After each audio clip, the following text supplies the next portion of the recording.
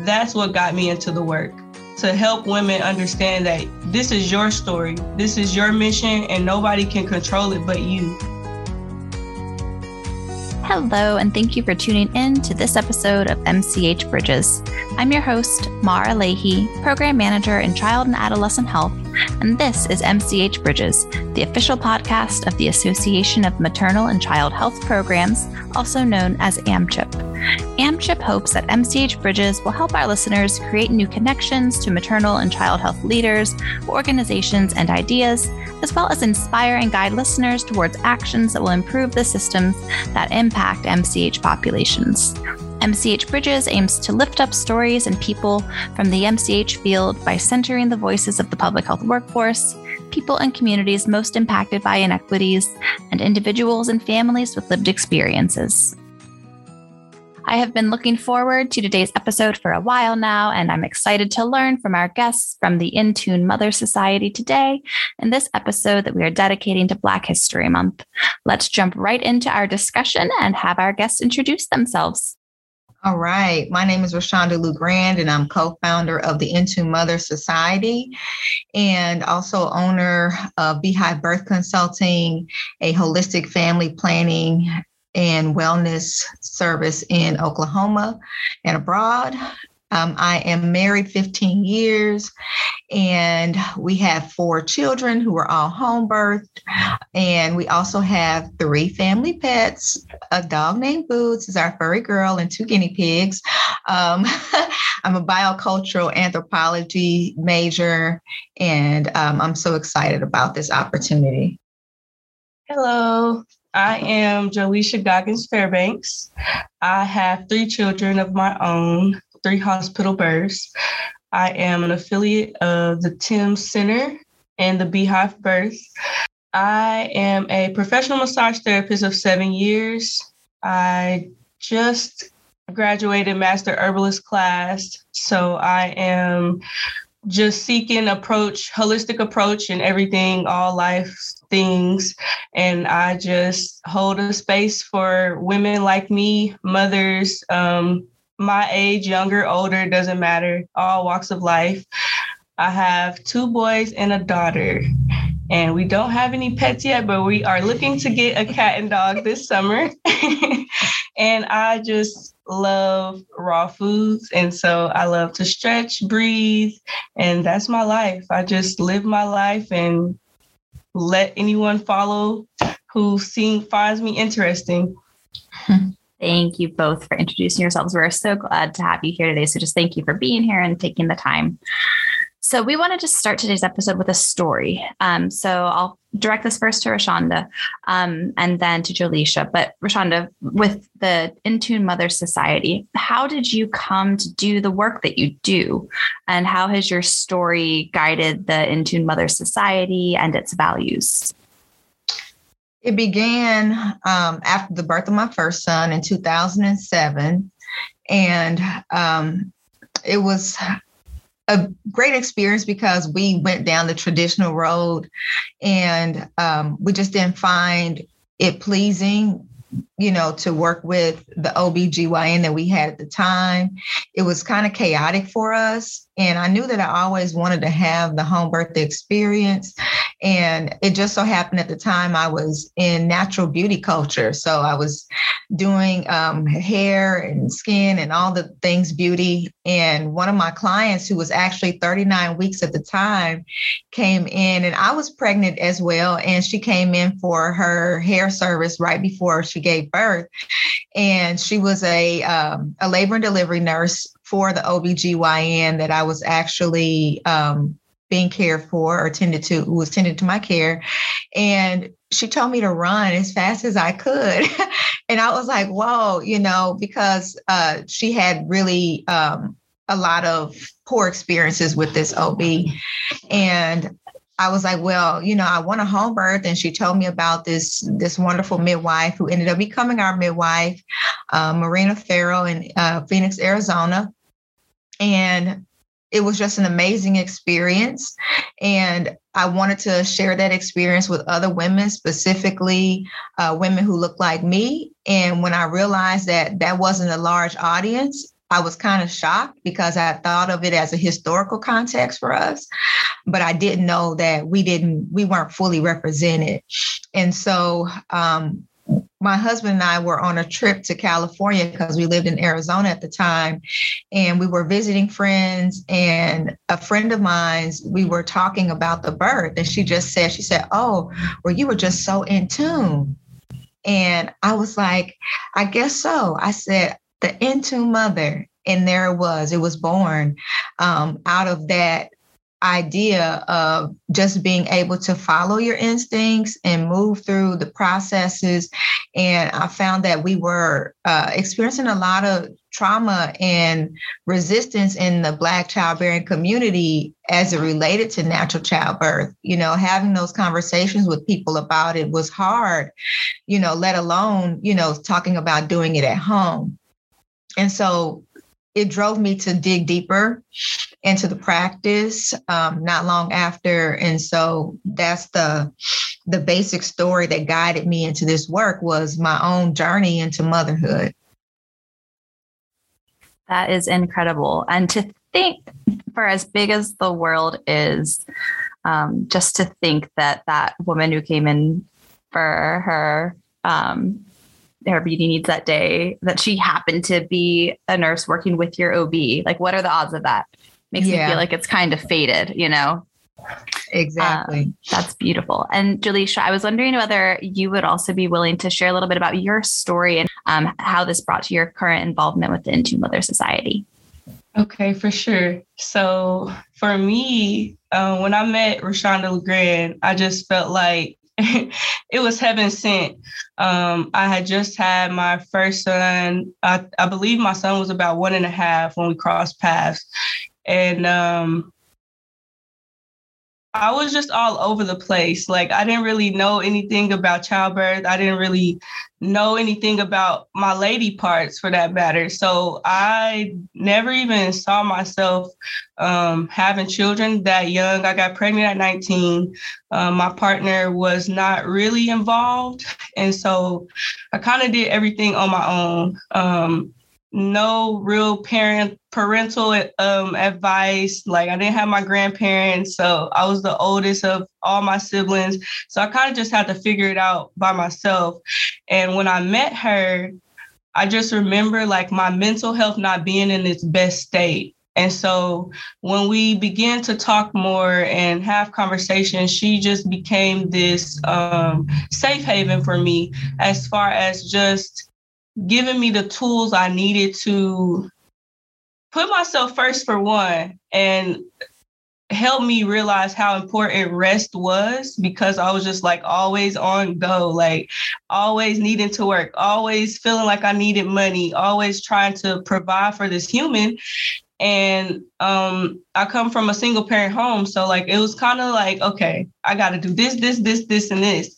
But when she stepped into like, and it wasn't, I had to tell her all the time, like, when we helped each other, she's like, sometimes I'm not going to be able to be there for you because I got my own life, you got your own life. But, it was more of a coaching thing. Like, okay, are you drinking your water? Are you journaling?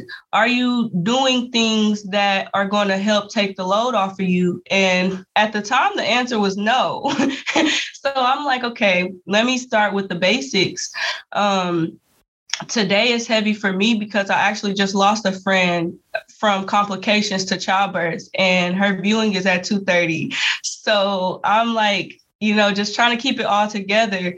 But I got into the work because, like myself, I just see a lot of young girls who are conceiving, but not really mindful of what we're doing.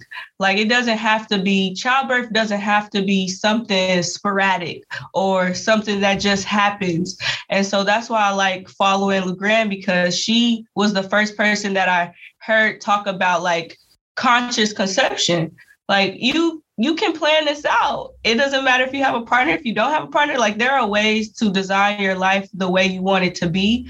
And so that just really meant a lot to me, even though I had my first kid and I felt like I really didn't know what I was doing. I had my other 2 children, which she has also supported me through those births at a higher capacity because she was there from beginning to end. And so just being able to have a voice in my ear to help me, like, not take over for me, but to help me realize, okay, these are the things you should be thinking about. She helped groom me in a way that I became a stronger advocate for myself. And so that's what gave me the strength to get into the work, because there were times where I did have doctors who, I'm exclusively breastfeeding with my second son, who I breastfed the longest. I went 9 months, and I'm very proud of that. Like, I know people go 3 years, but I'm like, that 9 months was insane. Awesome.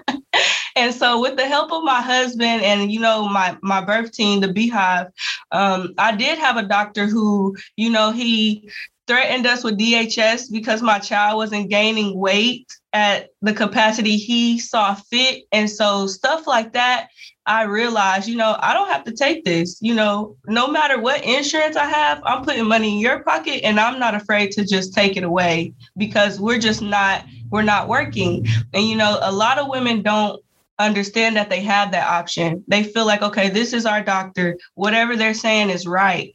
And a lot of times it's not right. And so just to be able to have that advocacy, that's what got me into the work, to help women understand that this is your story. This is your mission, and nobody can control it but you. Thank you so much for sharing. I'm so sorry for your loss. I can't imagine. I feel like I heard so many important things there. And I feel like we all need a Rashonda in our lives to help guide us and mentor us and coach us. So we'd like to now turn to talk about the InTune Mother Society's work today. Could you tell us about Tim's, a little more about what have been some of your proudest moments and how your work seeks to transform our current system of providing care and support to birthing people and their families? Yes. Right now, one of the proudest moments for me as a foundation and organizational leader and community liaison is to look at this work and see how far I've come from just being a advocate, in the community for more birth options, to now being a leader in respects to this work, from just being a mother, and that mothers can make a difference, with the commitment and with the vision. And that vision has transformed in so many ways to where now we have partnerships with the Department of Labor. We have partnerships with our workforce innovation programs. And that's one of my most proudest moments, is that we did all of this in the wake of a pandemic. And we used that pandemic to make a hard pivot, to be able to make sure that women and families have access to support services, no matter what their economic profile may look like, their background. The social determinants of health are very important to us to look through this lens and to be able to see the system for what it is, and not so much to fight against the machine, but to create solutions that could otherwise work outside of the machine, right? And so when we started to do this work and really engage with women in the community that we've served, and those women were like, hey, how can I become a part of what you're doing? It was just like me. I had my baby. The experience was what I needed and what I wanted, and I felt satisfied by it. So I wanted to create a space for satisfaction for other women and individuals to join and participate in building capacity for community-led organizations to explore what it would look like if the community showed up for the community. And that's what I'm most proud of. And I hope that by providing education, by providing classes and workshops and trainings and certifications, that we're able to support birthing people and families abroad so that we can expand what the service circle of services look like, especially when it comes to holistic family planning options.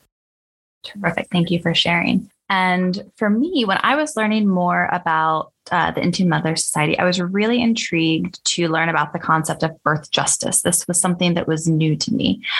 For our listeners that might not be familiar with this concept, could you share a little bit about what birth justice means to you and the holistic work and social change that TIMS is working to make that happen?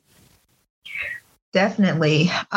For me, birth justice is a movement and a framework that makes sure that all birthing bodies have access, right? Access to equitable care, respectful care, treatment and tending to from a lens that allows space for autonomous action and conscious decision-making around childbirth. And when we come to a place to where we look at what is normalized becomes the standard, right? And so when we normalize trauma, when we normalize maltreatment of women and babies, when we normalize the maltreatment of partners in birthing environments, then we start to see that as the standard. And what our goal is to shift that concept through a lens of healing justice, because that is what we need in order to look at birth from a framework of mind, body, spirit, and so when we say birth justice, we're looking at it from a lens of being able to reclaim and recover traditional ecological knowledge and to be able to utilize those tools that are innately within us to transform the way we experience things outwardly. As Jolisha mentioned, it's a mindset shift. And so until we can really shift our mindsets to be able to look at things that have happened to historically disadvantaged or excluded populations over time, over years of time, that becomes programming. And that programming is problematic, and what our focus is that when we create space for the mechanisms and the tools to heal from an ecological perspective, that means that we're using nature-based technology.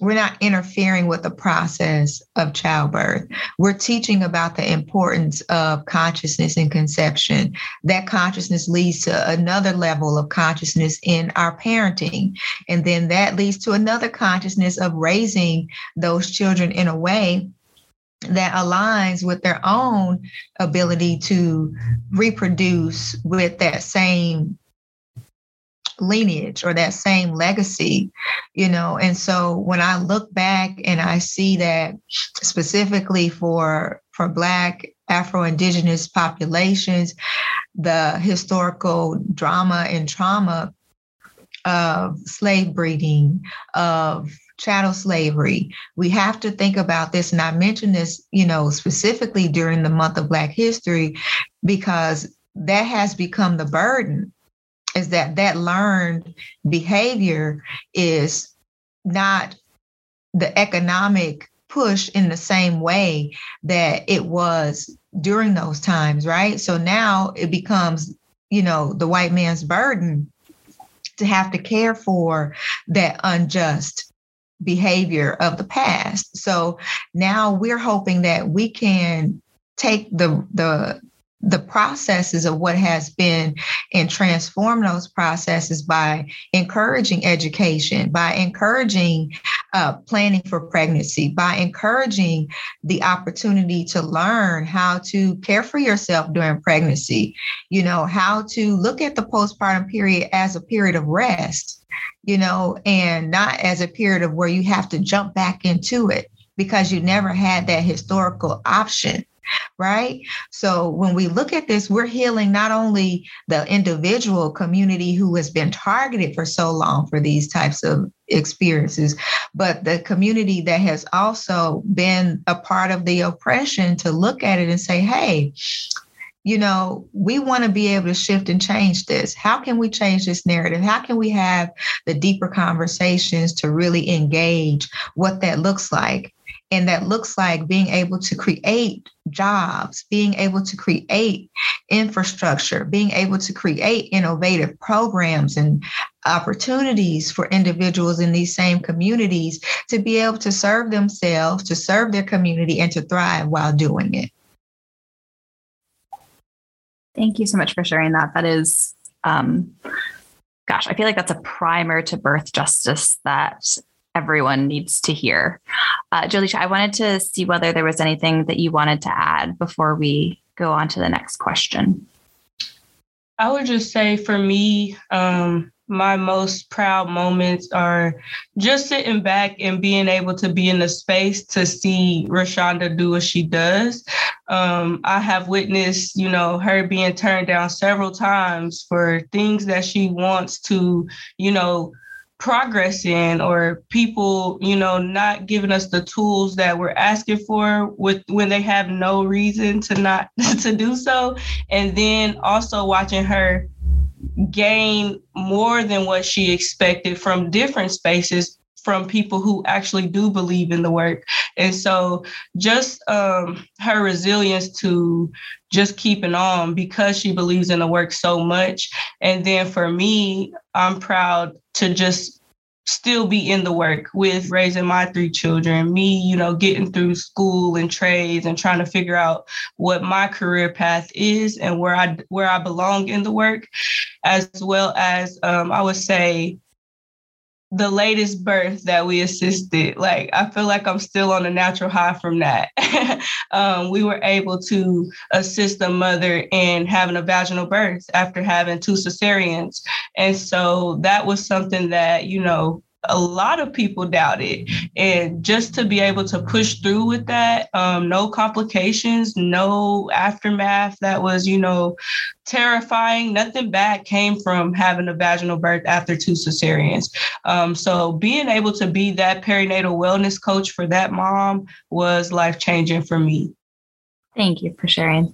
I think you have both sort of queued us up for this next question fairly well, starting to talk about some of those doors that have been closed or barriers, a lot of the unlearning that needs to happen. Could you tell us what some of those barriers are? What is getting in the way of you being able to do the work that you need to do? We're in a place and state where individuals in the community are blamed for their outcomes versus individuals in the provider community being able to acknowledge that they don't have the tools to perform, in the way that they would be able to if the education was readily and available. It's not promoted. It's not offered, And so with the work that we're doing, part of the barriers is the finances.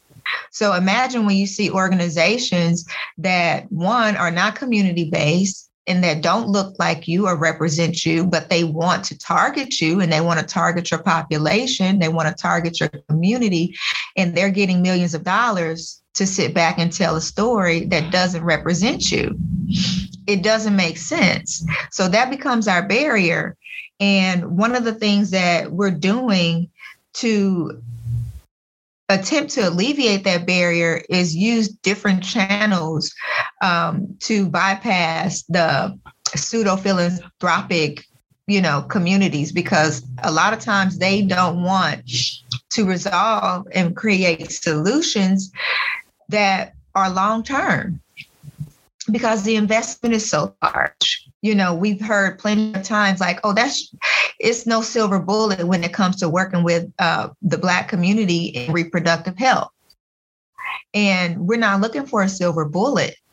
because we know that there's going to be some contrast in trying to break down the barriers of over 500 plus years of oppression.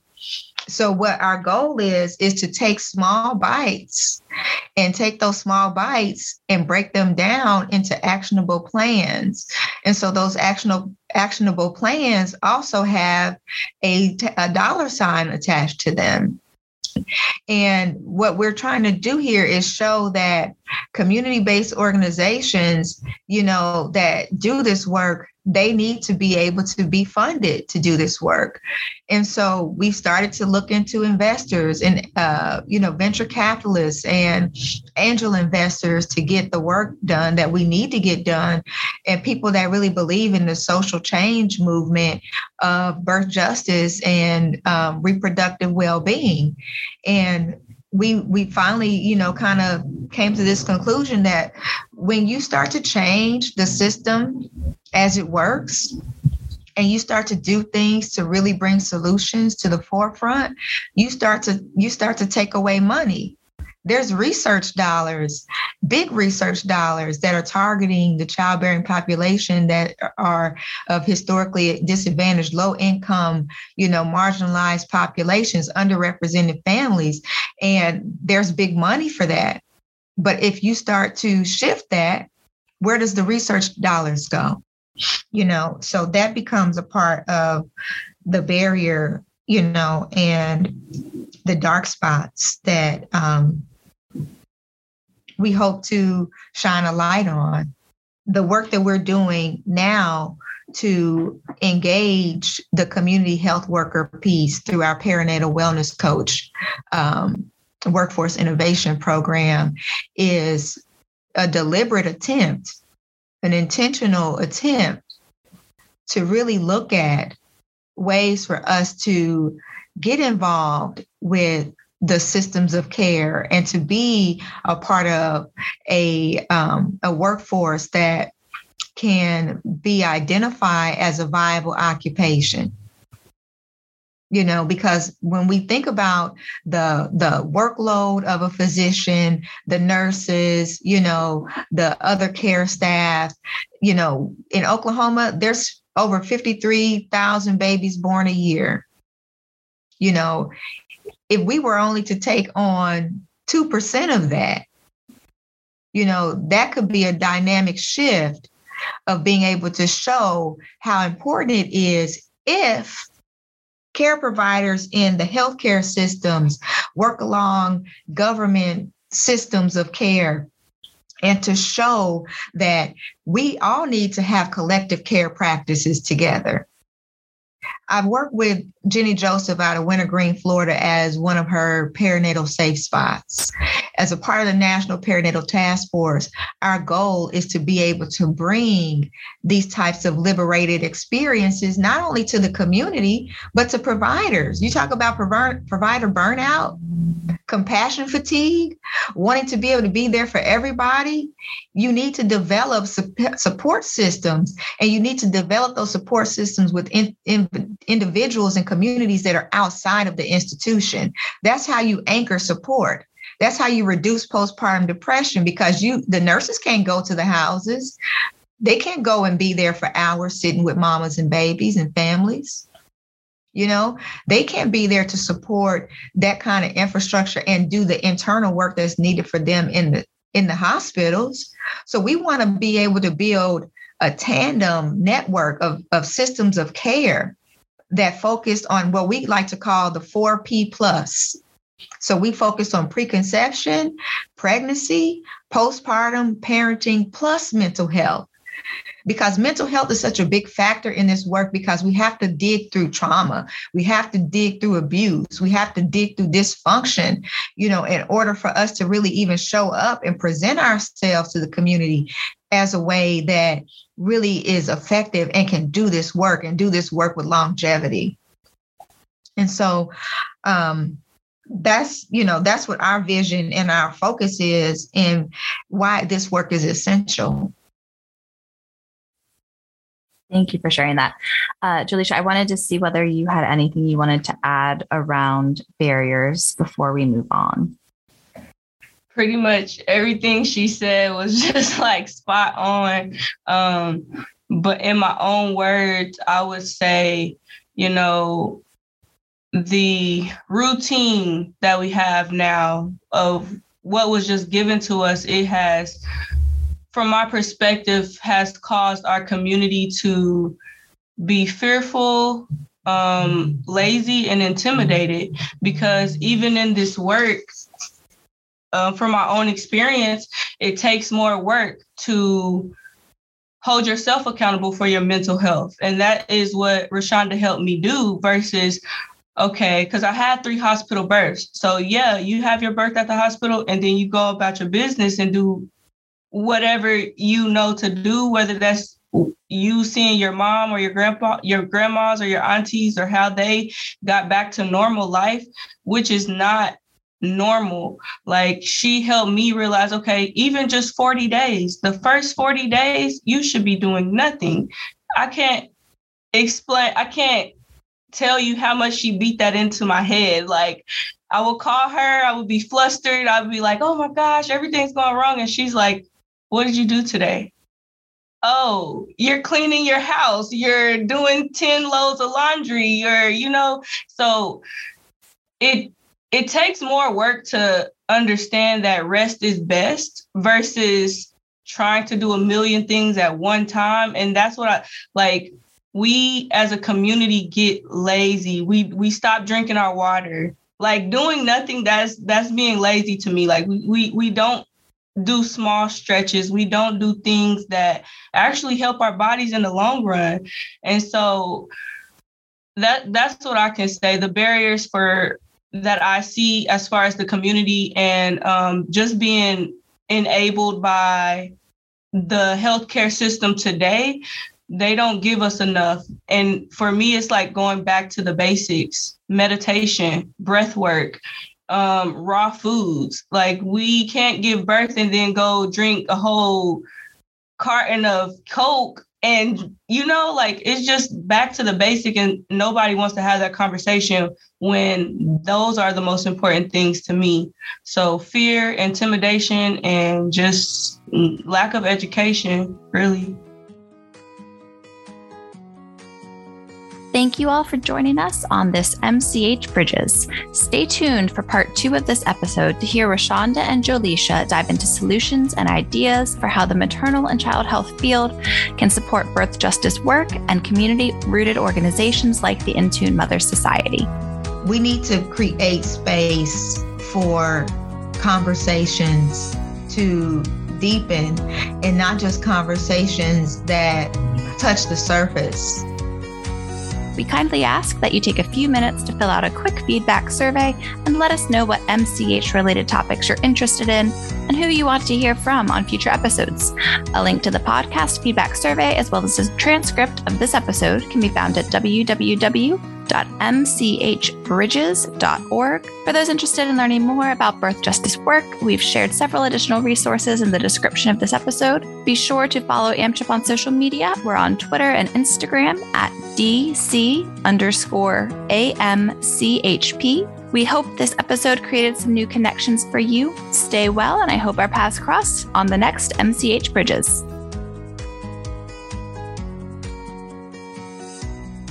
This project is supported by the Health Resources and Services Administration, or HRSA, of the U.S. Department of Health and Human Services, or HHS, as part of an award totaling $1,963,039, with 0% financed with non-governmental sources.